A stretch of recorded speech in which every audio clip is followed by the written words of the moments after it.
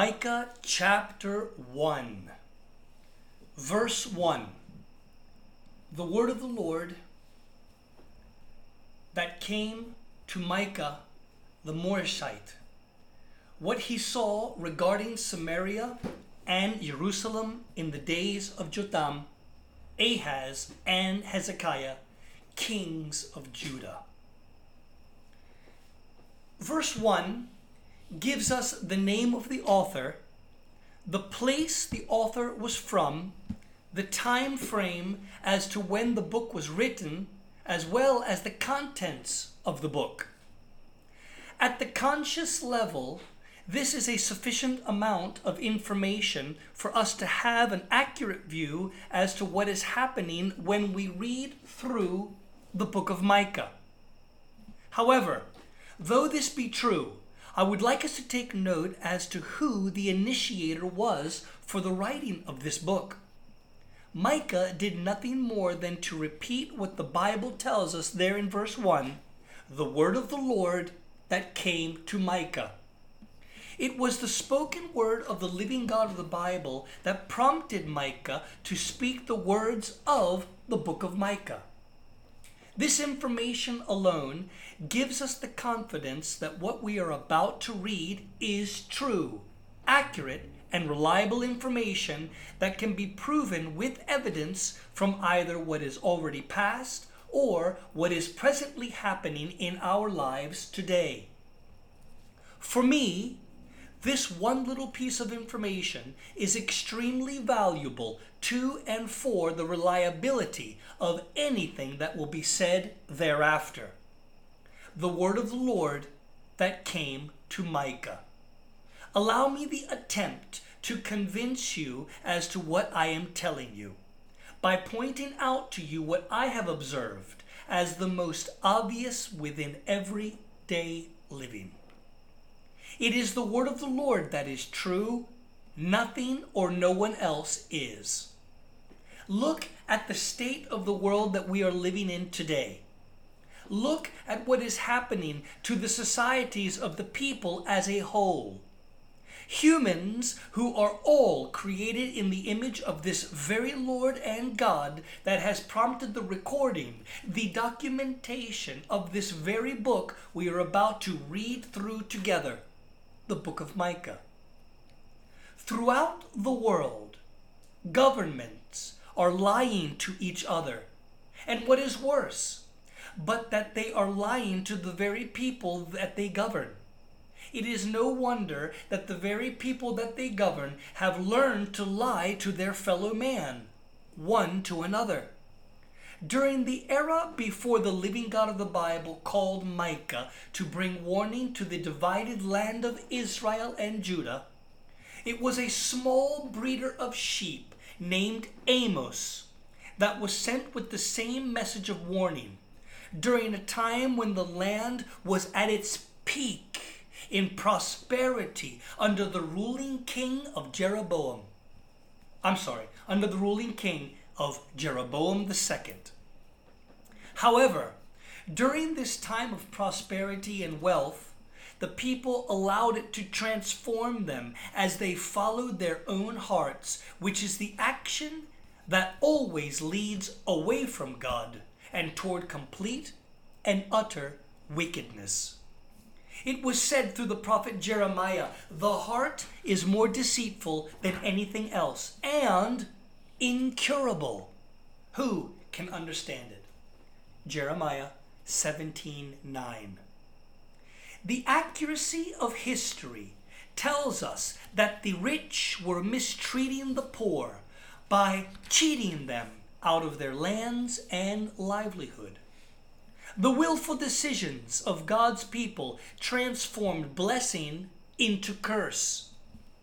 What was a blessed land became a land of swearing, stealing, injustice, oppression, robbery, adultery, and murder.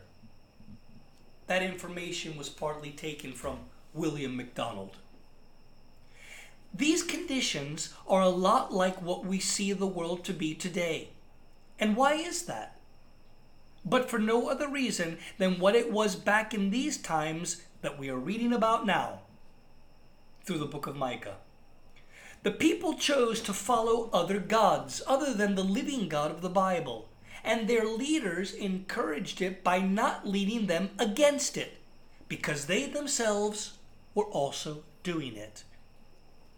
Today, the word of the Lord is being removed from every governing position, ranging from nations to the very churches that the people have to go to. This is happening everywhere in the world, not just in Mauritius.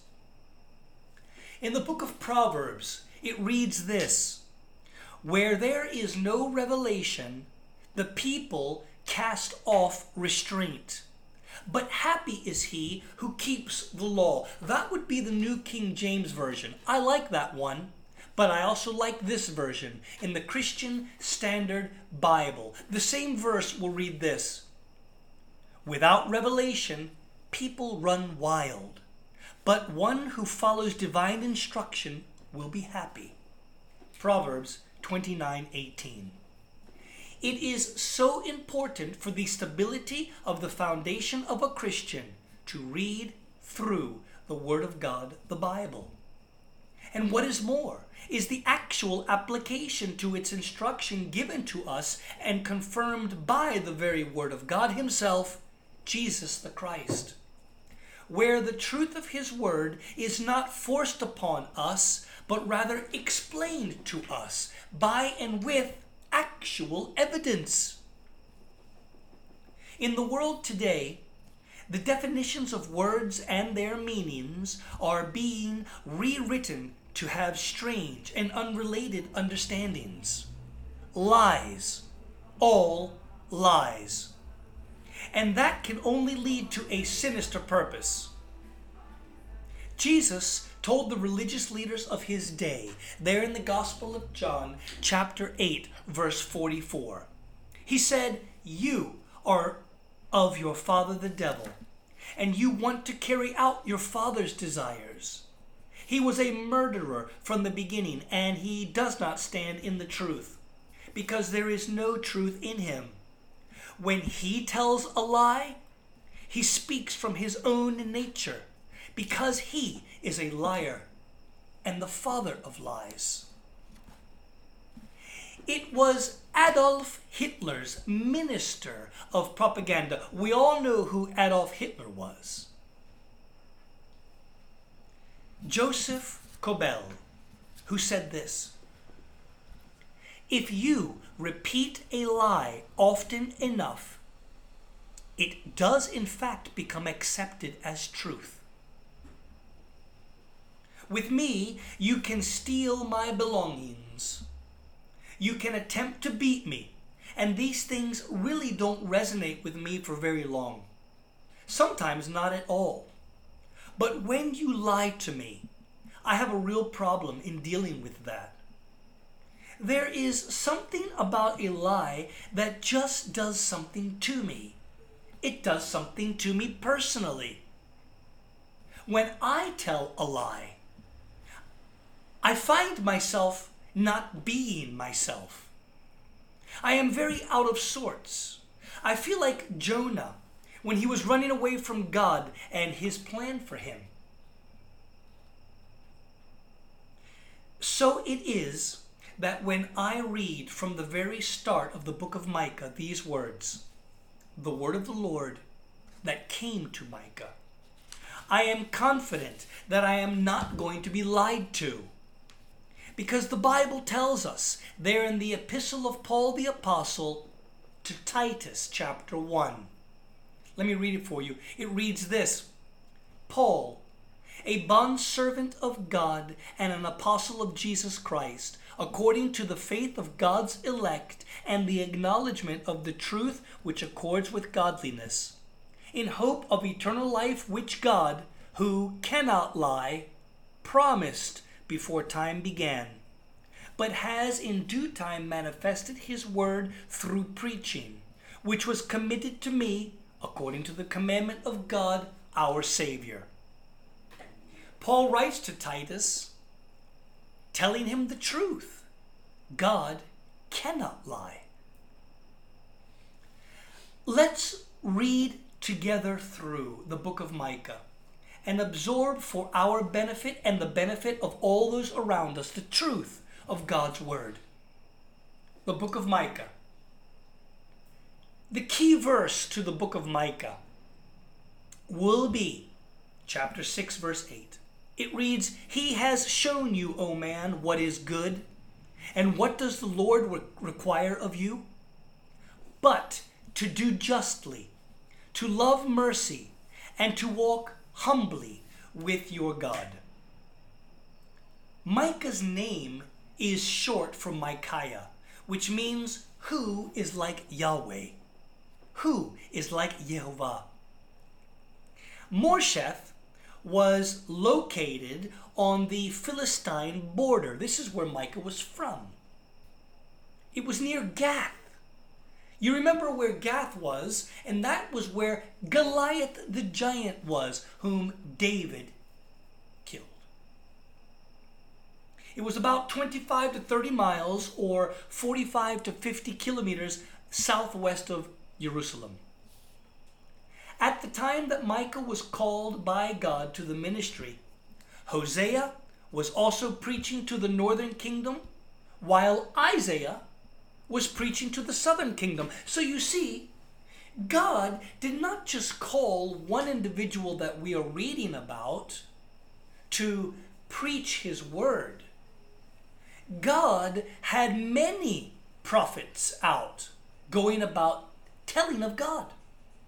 But the ones that we are reading about, they are also known as the writing the writing prophets. Just because we have these set of prophets in the Bible, these aren't the only men that God sent. He sent hundreds. Hundreds. Did the people listen? You know the beautiful part is, God is still speaking. That's beautiful. If he is speaking to you today, listen to the truth of God's word. Chapter 1. Verse 2 reads, "Listen, all you peoples, pay attention, earth and everyone in it. The Lord God will be a witness against you, the Lord from his holy temple." Micah begins to preach, and by definition, it is to proclaim, to call out, to cry unto the people. It's even been understood that the word preach is like a heralding, like a yelling. But the idea is what he did. He called out not just to his family members or immediate neighbors, but rather his message was, as verse 2 clearly states for us, to all you peoples, to all the known land and everyone on it. God's word is for everyone to hear. God calls out not just to a few. He calls out to everyone. I'm sad to say that only a few respond to it. His message will first begin with all that is wrong with the people, complete with all the charges that the living God has against them. And by the end of his book, will end with wonderful promises of restoration and blessing. From this one verse, we as men today can already learn the methods of the living God and how he begins to deal with each and every one of us as men on earth, as man on earth. That includes women, children. Anthropos is the Greek word for this particular man that I'm talking about. It's human, all man.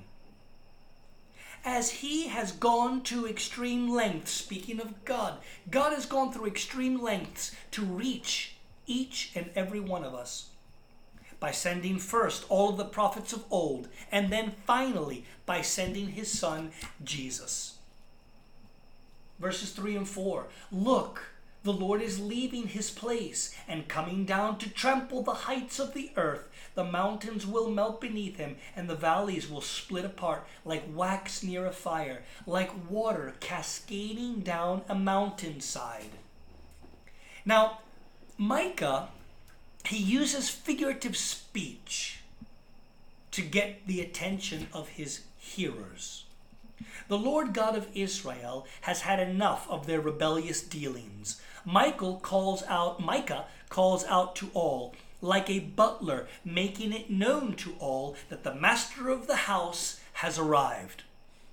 He is even at the doorway coming in. Verses 5 through 7. All this will happen because of Jacob's rebellion and the sins of the house of Israel. And what is the rebellion of Jacob? Is it not Samaria? And what is the high place of Judah? Is it not Jerusalem? Micah predicts the fall and utter destruction of Samaria, which at this time was the capital city of the northern kingdom Israel. Remember, at this time, the kingdom of Israel has been split, which Jeroboam I had set up for himself, to which he also introduced the worship of Baal to the chosen people of God. You can read about that in the book of the Kings, chapter 12, the first book. God did exactly what he said he would do. Micah would live to see the destruction of Samaria. The rubble of its destruction can still be seen today in Israel. However, it was Ahaz, the king of Judah, the southern kingdom, that would encourage this worship of Baal that Jeroboam introduced to the people. He established altars on the high places all throughout the southern kingdom of Judah, whose capital city was Jerusalem. When it reads there, verse 6, therefore I will make Samaria a heap of ruins in the countryside, a planting area for a vineyard. I will roll her stones into the valley and expose her foundations. These are the stones that you can still see today. Its foundation was in fact dug up, and expose her foundations. All her carved images will be smashed to pieces. All her wages will be burned in the fire, and I will destroy all her idols. Since she collected the wages of a prostitute, they will be used again for a prostitute. God did exactly what he said he would do. Micah would live to see the destruction of Samaria. The rubble of its destruction can still be seen today. It was Ahaz, the king of Judah, that would encourage the worship of Baal in the southern kingdom, establishing altars on the high places throughout Judah. I want to make a point there. As it reads throughout the Bible, when it reads like that of a prostitute, the Bible explains to us as men who we are to the living God. We are compared to as the church and the beautiful bride of Christ. When we follow our own hearts, as the people of Israel did, do we begin to act like a prostitute, like one with a rebellious nature, trusting only themselves? The Lord says to the people of Israel, since you acted as a prostitute, you will end as a prostitute. Verses 8 and 9. Because of this, I will lament, Micah says. I will lament and wail. I will walk barefoot and naked. I will howl like the jackals and mourn like ostriches. For her wound is incurable and has reached even Judah. It has approached my people's city gate as far as Jerusalem. Micah mourns for the people, not only to what has happened to them, but also for what is about to happen to them, as their heavenly Father brings discipline upon them and judgment to their wicked deeds. Now, verses 10 through 15, this is something but of a Hebrew understanding. Micah is going to pronounce God's word to the people. Interestingly, by using the definitions of the names of the towns surrounding his area. Two things I find interesting with that, and that is so many people who wish to do the work of the Lord, they want to travel halfway across the world to do it, when in fact ministry begins in your own home, in your immediate surroundings. That's where ministry begins. If God has called you to the ministry, which means God has a message for the people and He will use you to pronounce that message. And most of the time,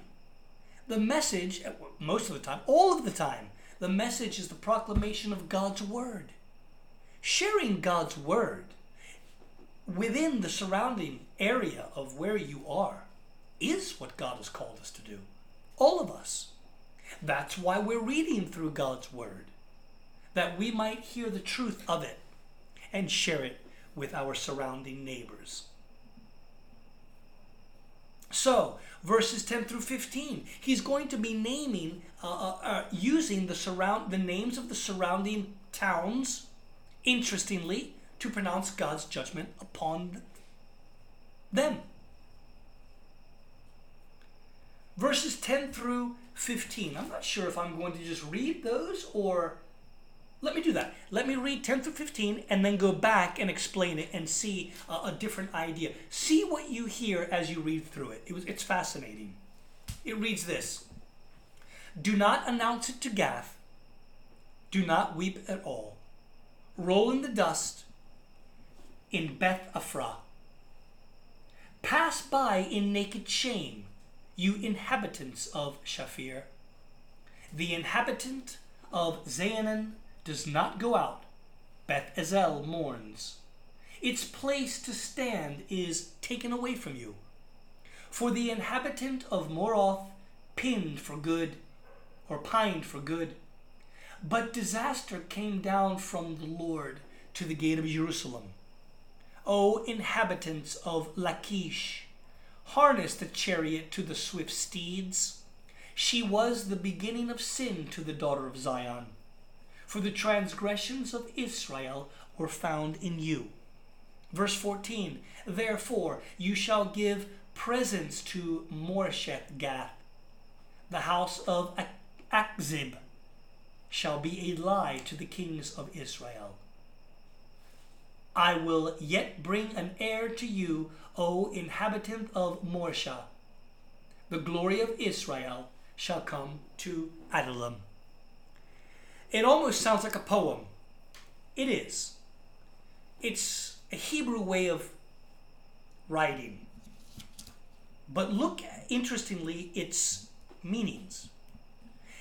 And come to see God's judgment upon the people.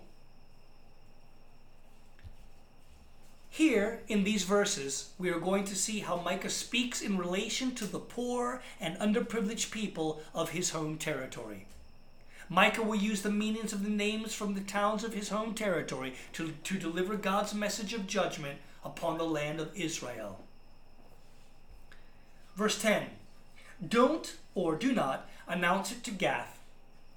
Gath was one of the capital cities of Philistine, and Israel hated to have their enemies rejoicing over their misfortunes. So he would say, don't pronounce it to them. Do not weep at all. Roll in the dust in Beth Aphrah. Now Beth Aphrah means house of dust. Roll yourself in the dust. Weep not at all, or weep not in Weep Town. Roll yourself in the dust, or in the dust town, roll yourself in the dust. In the town of dust, roll yourself in the dust. Shaphir. Shaphir means beautiful, and Zaanan means march. So, as he reads here, pass by in naked shame. That which is beautiful will be stripped. Do not go out. Do not march. The inhabitants of March did not march. There in verses 12 and 13, Meroth. The Meroth means the bitter springs, or it means bitterness. Lachish, it means horse or horse town. Now the KJV version, the King James version, I like the way it writes it. It writes, waited carefully for good, but evil came down from the Lord unto the gate of Jerusalem. This would indicate the Assyrian army that would come to invade this area. Lachish was one of the fortified cities, and it was taken in the Assyrian invasion. Lastly, there in verse 14, Akzib. Akzib means lies or deceitful. So it says, the house of lies will be a lie to the kings of Israel. Now, wasn't that fascinating? Again, God can use anything. He can use anyone to share what he has to say to us all. Now, verse 15 and 16, and we'll close. I will again bring a conqueror against you who live in Marishah. The nobility of Israel will come to Adullam. Shave yourselves bald and cut off your hair in sorrow for your precious children. Make yourselves as bold as an eagle, for they have taken from you into exile. They've been taken from you into exile. A conqueror would descend on Israel due to their rebellion, and the people would flee to Adullam. Israel should shave its head bald. He's telling them ahead of time. Go ahead and do it. Shave their heads bald in mourning, because its precious children, that is the people, would be taken from the land into captivity. Those that were not killed would be taken into captivity. Now, the people would shave their heads, letting their hair grow for 30 days. Then they would shave their heads again and offer it to the Lord by burning it as a sign of mourning. This is an action in Israel that is still performed today after the death of a loved one. The Assyrian army would come, take over the town, take over the nation of Israel, southern and northern. The southern nation of Israel, Judah, would not be taken over. They could not do it. But Israel, Samaria, would be taken over, destroyed, and its people would in fact be taken to Assyria, Babylon. That will end our reading together today, and we'll get together next time, continuing further, chapter 2.